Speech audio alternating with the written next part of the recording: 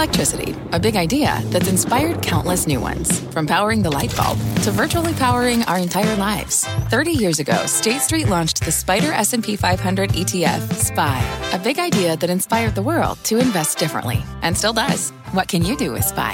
Before investing, consider the fund's investment objectives, risks, charges, and expenses. Visit ssga.com for a prospectus containing this and other information. Read it carefully before investing. SPY is subject to risks similar to those of stocks. All ETFs are subject to risk, including possible loss of principal. Alps Distributors, Inc. Distributor.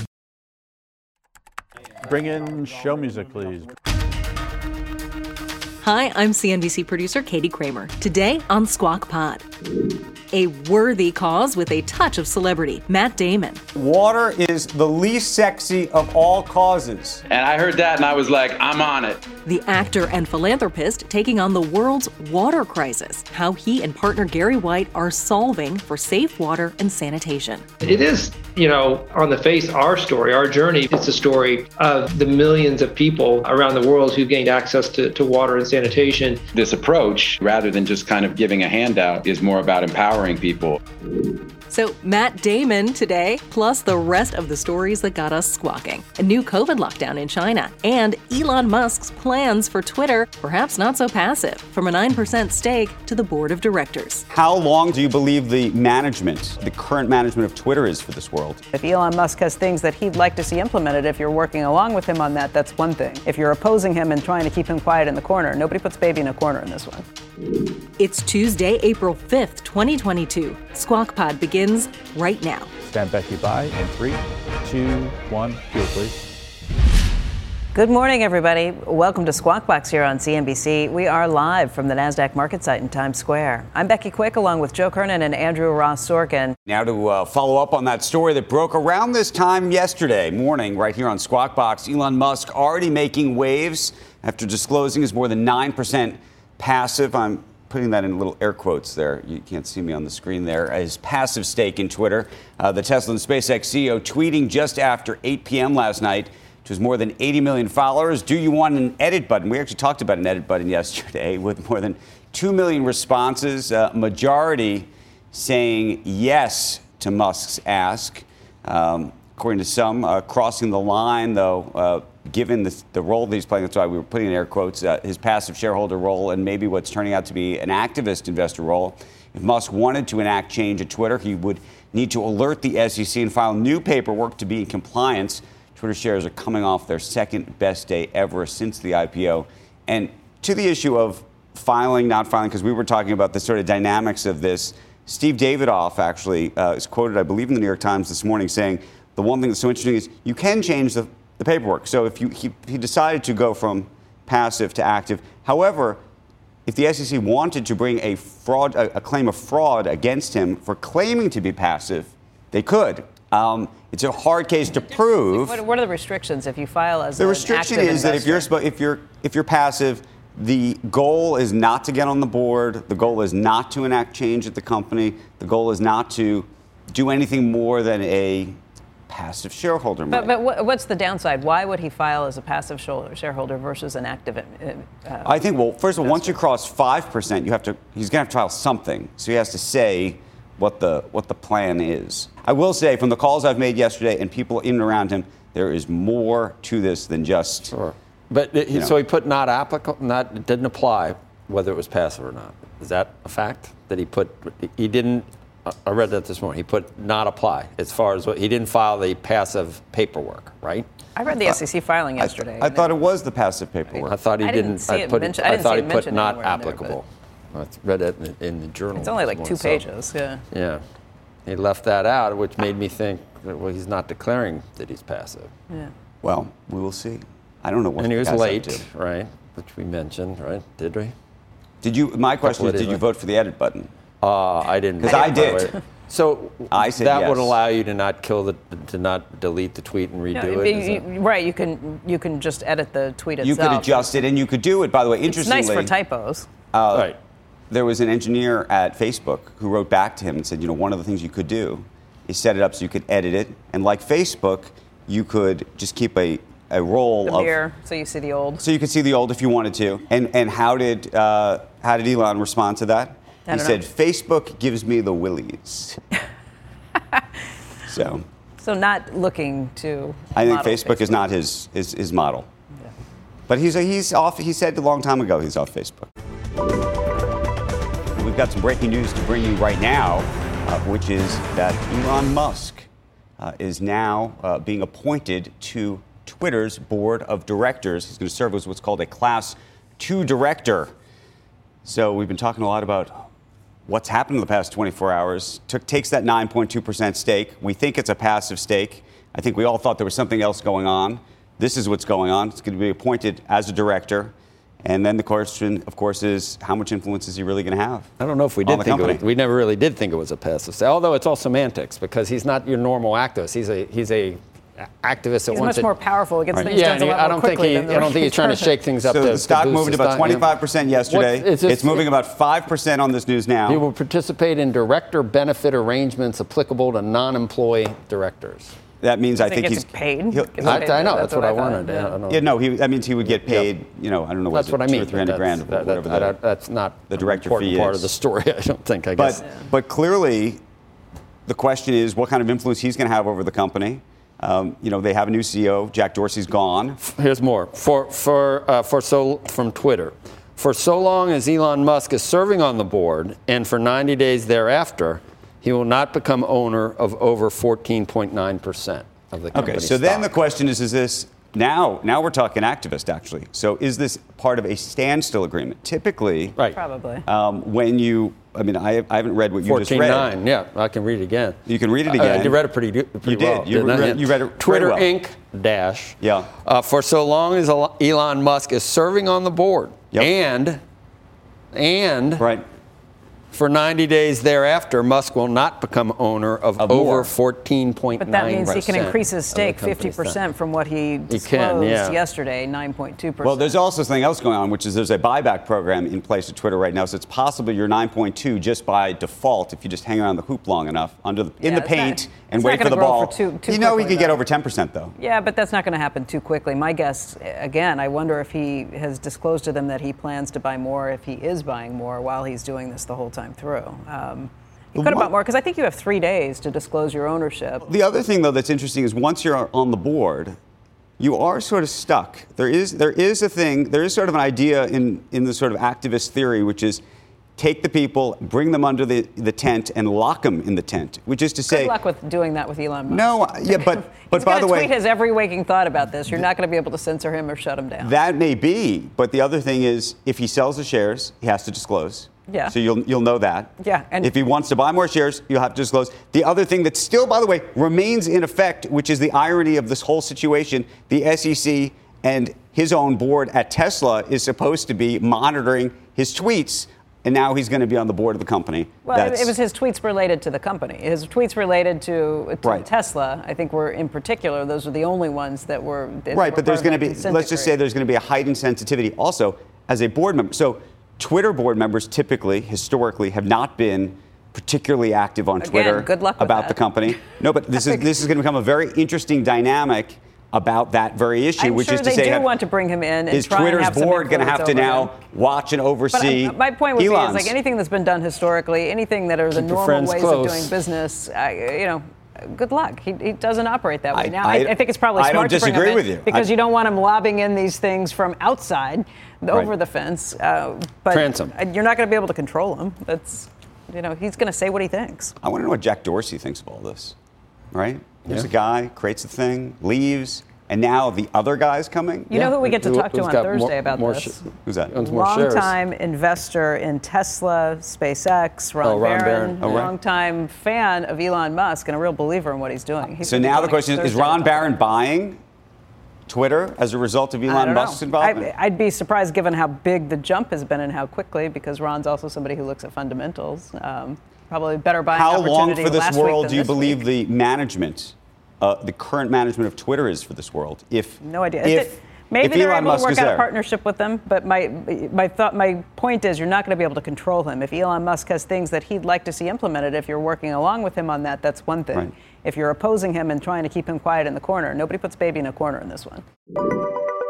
An update on the biggest COVID lockdown in China in 2 years. Shanghai extended restrictions on transportation today after Intensive citywide testing yesterday resulted in a surge of 13,000 new asymptomatic cases. That's up from 8,500 the previous day. The lockdown now covers more than 25 million people. 25 million. After the initial phased lockdown was scrapped in favor of broader restrictions. I just wonder what's happening there, how they're going to handle this. You hear asymptomatic. I mean, it's nice to know, I guess, but... Some of the things they deal with, though, just how strict they've been with this. Not only are you locking down all of these areas, if you test positive for it, Brian Sullivan was talking about this the other day, they take your pets and they kill them. Right. Yeah, he did mention that. Some people were tweeting about that. But asymptomatic could be deadly to people who are at heightened risk. So that's the problem. And the bigger problem is they did not take advantage of the last 2 years to make sure they vaccinated their population, especially their older population. But it's just sort of weird that, you know, okay, we found all these cases. We would have never found them because no one's sick, but you can be a carrier and then, you know, you go to a nursing home or something like that, next thing you know. And in the U.S. Senate, Republicans and Democrats reached a deal yesterday on $10 billion in additional COVID funding to buy therapeutics and vaccines. At this point, $10 billion is not going to be necessary in terms of new funding. So I think the funding is still less than half of the $22.5 billion that President Biden first requested, but that compromise bill does not include money to bolster vaccinations around the world. You had Senator Mitt Romney saying that the $10 billion is fully paid for by the repurposing of unspent COVID funds, which is a good idea, too. Coming up on Squawk Pod, Matt Damon using celebrity for good. There's probably a moment where when you walk into that room, you're Matt Damon, the actor. And I wonder how much of a bar you feel like there is that you need to clear when it comes to Matt Damon, the expert on water. Well, look, I don't mind being underestimated. If it gets us in the room, you know, I think I can disabuse people of the notion that I'm a completely shallow celebrity, hopefully pretty quickly, and we can get under real work. That real work, bringing safe water and sanitation to millions of people around the world. It's right after this. What's on the horizon for financial markets? At PGIM, it's a question that over 1,400 investment professionals relentlessly research in pursuit of your long-term goals. Specialized across asset classes, but united in collaboration, our teams provide global and local expertise. Our investments shape tomorrow, today. Pursue your tomorrow with PGIM, a leading global asset manager. Hey everyone, it's Ted from Consumer Cellular, the guy in the orange sweater, and this is your wake-up call. If you're paying too much for wireless service, you don't have to keep having that nightmare. Consumer Cellular has the same fast, reliable coverage as the leading carriers for less. And for a limited time, new customers receive their second month free when they sign up and use promo code MONTHFREE by May 31st. So why keep spending more than you have to? Seriously, wake up and call 1-888-FREEDOM or visit consumercellular.com. Taxes, fees, and other third-party charges will apply. See website for additional details.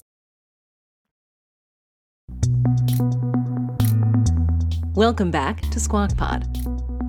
Today we're tackling the worth of water, abundant for so many of us, but nearly 800 million people around the globe lack access to clean water and sanitation services. This can be highly expensive to the world's poor. The cost of public latrines, high interest rates for loans to install things like toilets, medical costs from health concerns that arise from lack of clean water. Or think of the lost opportunity to go to school or go to work because of the daily struggle of getting access to something much of the rest of the world takes for granted. Water.org was co-founded by actor Matt Damon and water engineer Gary White. They have worked to change this economically crippling imbalance. It's been a key off-screen role for Damon for more than 15 years. The pair launched Water Equity, the first impact investment manager focused on raising and deploying capital to water and sanitation businesses, and it works in Asia, Africa, and Latin America. Their innovative approach relies on microfinance, small, low-interest loans that have now been distributed to millions of people. This is the sound of Water.org customers in India using a communal and clean water access point. It's a faucet, not a well. Damon and White have been repeat guests on Squawk Box a number of times in the last 10 years or so, as their fundraising approach has evolved and grown, and as their list of corporate partners has gotten longer. Our Andrew Ross Sorkin caught up with Matt Damon and Gary White. Hey there. Can you guys hear me? I can hear you, yeah. To talk about their work, the importance of storytelling in getting the world to care about the water crisis, and even about the bromance between the actor and the engineer. Have you guys just been living on Zoom or what? Yes.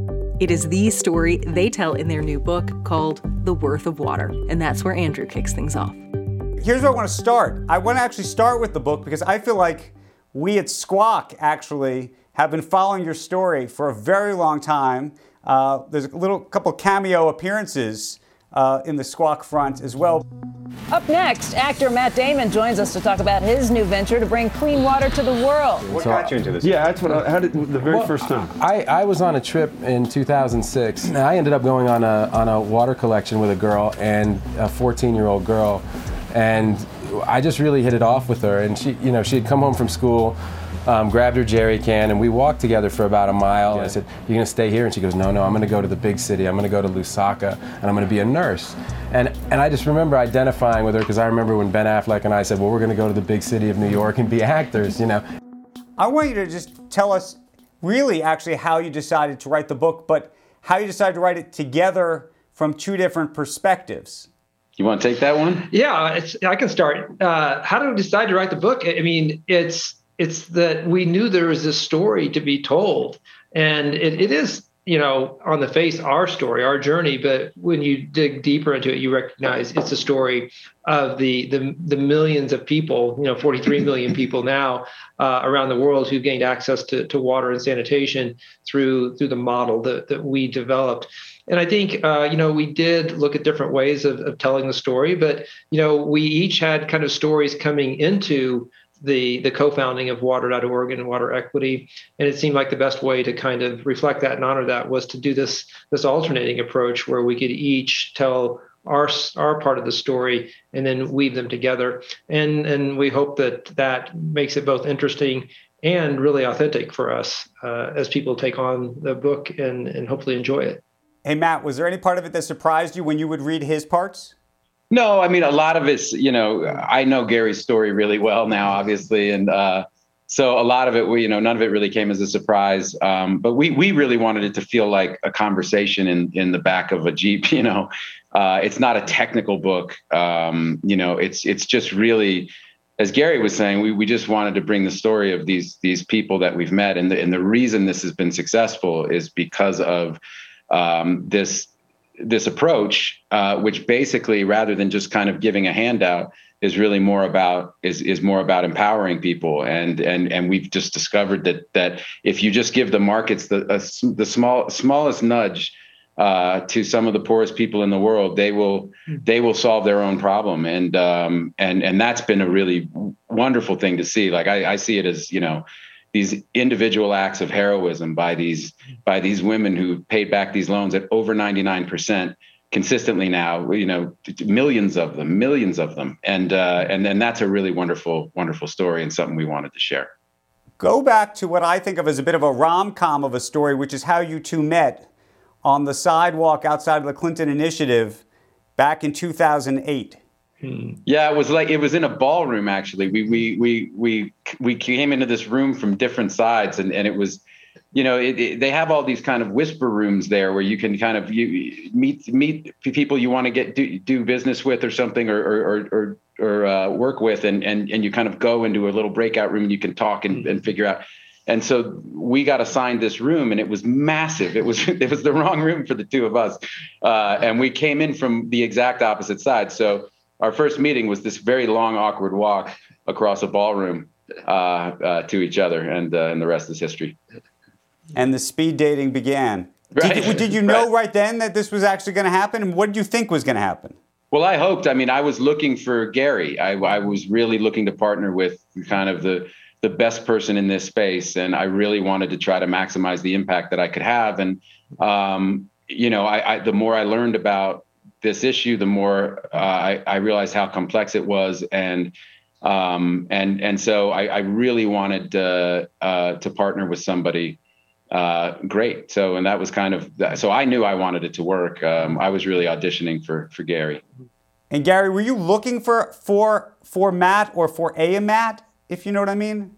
Yeah, well, I think, when you look in the book, the realization that I had seeing Matt in a session prior to this and the way he was so effectively able to communicate complex issues like this, it's like, yeah, I mean, let's, and then got the connection to him.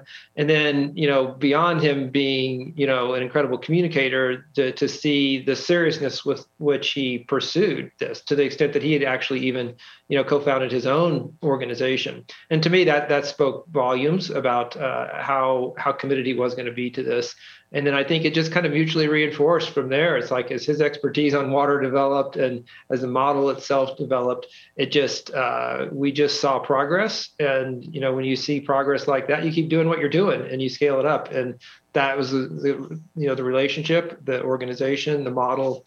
And as you guys know, it's Squawk Box over the number of years, seeing how we have evolved. And I think that is one of the big stories of the book, is that even these massive, seemingly intractable social problems can be solved if you kind of turn the problem around a little bit, take a little entrepreneurial approach to it, and kind of suspend, conventional wisdom. Then all of a sudden you can have, a water organization doing things like starting an asset manager and mobilizing, the capital markets and creating the financial plumbing that connects those markets to women, making a few dollars a day. And I think that's like the energy of kind of the success and the solutions is what's powered the relationship. And with Matt and I always, pushing the boundaries to have more scale, more impact. You guys write about going to the World Economic Forum in 2014, but it sounds like you weren't so sure it worked, insofar as you talk about yourselves a little bit as a curiosity or a novelty. Yeah, I mean, I think what worked the best about that trip, and really most of the times we've gone, are the opportunities to talk to you and people like you. And you guys have been great for us and kind of bought in early and have helped us, and use your platform to help us get the word out. And that's been a huge part of us being able to have the impact we've had. But no, those trips there, they tend to, I think now we've got a lot more traction and momentum. And now that we've reached 43 million people, it's not a story that can be dismissed so easily. And people, I think, are starting to respond to how effective it is, our approach is and wanting to get involved. But it definitely was a tough sell at the outset. Clearly by 2016, what was it, 16, 17, you started the fund. Yeah. Well, then we launched Water Equity, and I remember being, on the show with you guys, and we talked about that first fund. It was like $11 million. It was friends and family. We had barely a positive return built into that model, but it was, and that played out. But then, we learned from that. We took on, the advice of some of our partners like at Bank of America, who helped us tremendously to kind of grow this into not just a fund that was kind of baked inside of a water NGO, but a full-fledged, asset manager, actually the world's first asset manager that's focused exclusively on getting water and sanitation capital to people living in poverty. And, you fast forward to today, we closed our third fund, and the final close on that at is oversubscribed, actually, 152 million. And so now we're on to the next one. So with now $200 million of committed capital that's out there right now, getting people water and sanitation while also getting, targeted, attractive financial returns to investors. We feel like this is kind of what allows us to have the audacity to believe we can actually solve this in our lifetime. If you can activate the capital markets to do this, then that is, I think, going to put us way ahead in getting traction. It's a remarkable success story. Matt, has it changed for you in terms of going into those meetings? Because one of the things that I imagine early on is there's probably a moment where when you walk into that room, you're Matt Damon, the actor. And I wonder how you feel about that, and then how much of a bar you feel like there is that you need to clear when it comes to Matt Damon, the expert on water, which I know now because we spent some time together. But speak to that. I'm curious how that actually just feels as a person. Well, look, I don't mind being underestimated, and that's always to your advantage, But also it's. I don't begrudge anyone that. I'm glad it gets me in the room. We're not trying to hide the ball. We've got a really good idea here, and we're always looking for sources of capital. So if it gets us in the room, I think I can disabuse people of the notion that I'm a completely shallow celebrity, hopefully pretty quickly, and we can get under real work. At least that's been my experience so far. I'm very happy to help you disabuse them of that. You've gotten a lot of corporations now behind what you're doing, and I'm thinking about B of A and IKEA and Caterpillar and AB InBev. How important are the corporate partnerships? And at this point, now that you've had these partnerships, are there certain other kinds of either industries or other type of corporate partnerships you want to pursue because of this? Well, we've been very fortunate with the corporate partners that we've had over the years, and it's growing, right? There's coalesced recently this Water Resilience Coalition, which has a number of Fortune 100 corporations in it. And, we are partnering with them to help them kind of reach the water sustainability that they want to have around their business, help them reach people living in poverty with water and sanitation. It's kind of their social license to operate. They see this actually as a win-win. And we are close to bringing them in as investors too, where they will invest in the funds, and some of them will actually then donate the returns, the financial returns that they get on that.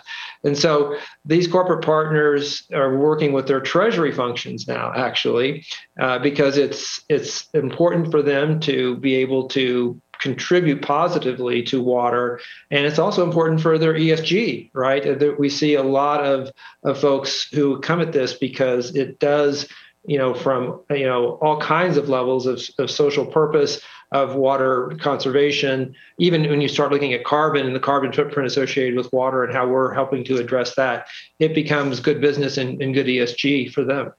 One of the newer partnerships you have, Water.org has, is with Crypto.com. Matt, I know you've been doing advertising for Crypto.com. How did that come about, and what does that mean for Water.org? Yeah, it came about organically. They called and asked if I wanted to do a commercial for them. History is filled with almosts, with 4 simple words that have been whispered by the intrepid since the time of the Romans. Fortune favors the brave.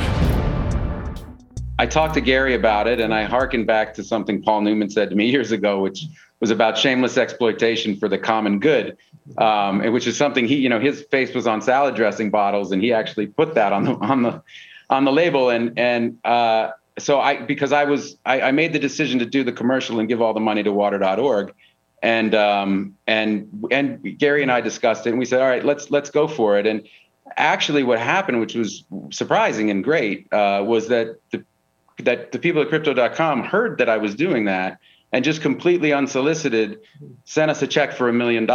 And so that was great and a surprise. And it started this larger conversation because we have these partnerships with Stella Artois, for example, and they've been an incredible partner and, been incredible, their marketing team and all of they've really helped us try to get the word out about our work. And so this has led to kind of a larger conversation with Crypto.com about hopefully kind of a larger partnership in the future.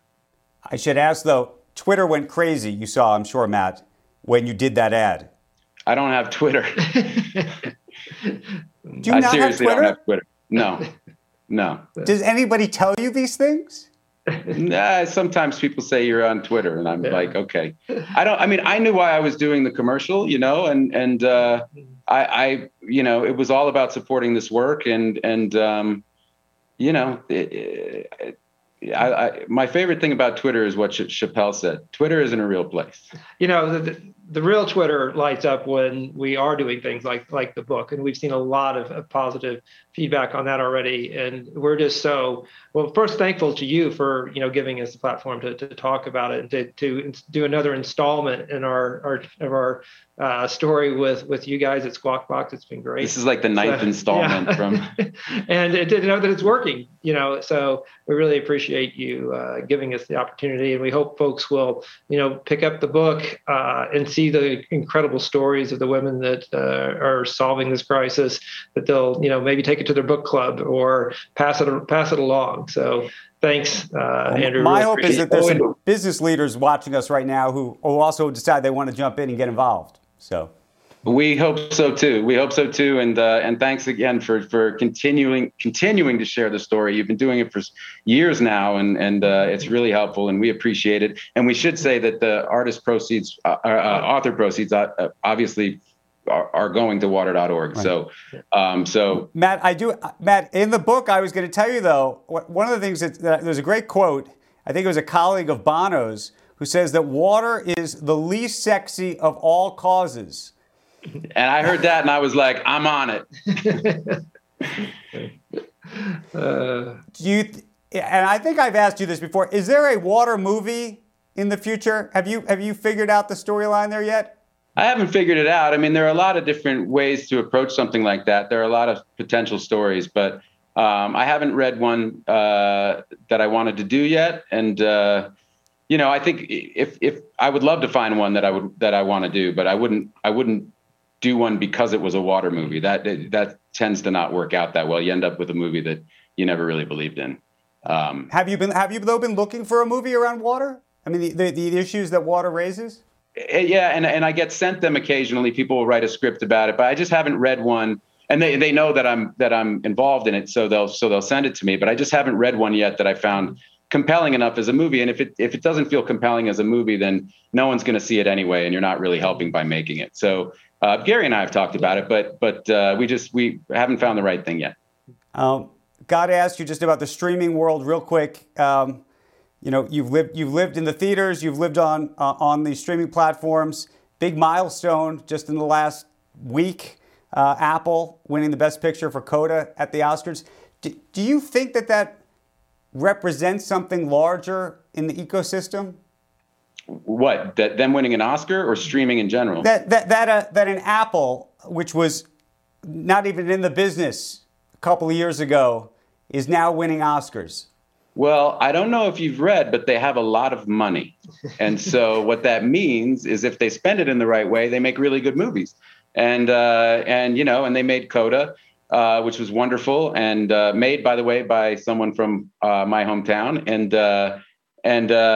so that's what it is. They've been really smart there. They've made some terrific things. And, it's interesting, everything that's happening in the movie business, with COVID and I had just a brutal year at the box office last year, and I was happy with the work, and so it's like, some movies are going to do better on streamers, and it's really for us. It's a lot of it's about getting people to see the work. I mean, we don't want to put a movie out and have nobody go see it. There's then you just made it for yourself. And, the point is to kind of include these things with an audience and where is that audience? And certainly in the past 2 years, a lot of them haven't been in the movie theaters because of the pandemic. And, so we'll see how much of that comes back or if it's only a certain type of movie that plays there. I know a lot more people saw The Last Duel on streaming than in the theaters. That's for sure. And I got to ask, I imagine you watched the Oscars on Sunday. What did you think of what happened with Will Smith and Chris Rock? Yeah, I don't have much to add to that. I mean, it made me sad, but I don't have, I don't have anything to add really. It's so hard for us to get on this kind of attention for the water crisis, and it's a life and death issue. So I want to kind of keep it focused on there.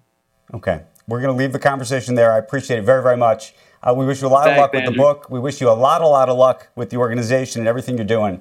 And we hope you get an opportunity to see you guys in person very soon. Likewise. Yeah, likewise. Thanks. Great seeing you, Andrew. Thanks. Hey, everyone. It's Ted from Consumer Cellular, the guy in the orange sweater. And this is your wake-up call. If you're paying too much for wireless service, you don't have to keep having that nightmare. Consumer Cellular has the same fast, reliable coverage as the leading carriers for less. And for a limited time, new customers receive their second month free when they sign up and use promo code MONTHFREE by May 31st. So why keep spending more than you have to? Seriously, wake up and call 1-888-FREEDOM or visit consumercellular.com. Taxes, fees, and other third-party charges will apply. See website for additional details. The Angie's List you know and trust is now Angie, and we're so much more than just a list. We still connect you with top local pros and show you ratings and reviews, but now we also let you compare upfront prices on hundreds of projects and book a service instantly. We can even handle the rest of your project from start to finish. So remember, Angie's List is now Angie, and we're here to get your job done right. Get started at Angie.com. That's ANGI, or download the app today. Matt Damon and Gary White's book, The Worth of Water, is in stores now. Thank you for listening to Squawk Pod. Let us know what you think about what you hear. We're on Twitter at Squawk CNBC, or you can write a review on Apple Podcasts. And that's it for us on the pod today. You can catch Joe, Becky, and Andrew on CNBC beginning at 6 a.m. tomorrow, or listen to Squawk Pod anytime. We are clear. Thanks, guys.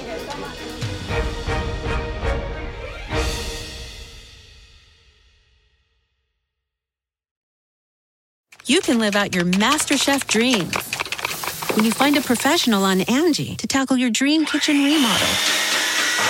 Connect with skilled professionals to get all your home projects done well. Visit Angie.com. You can do this when you Angie that.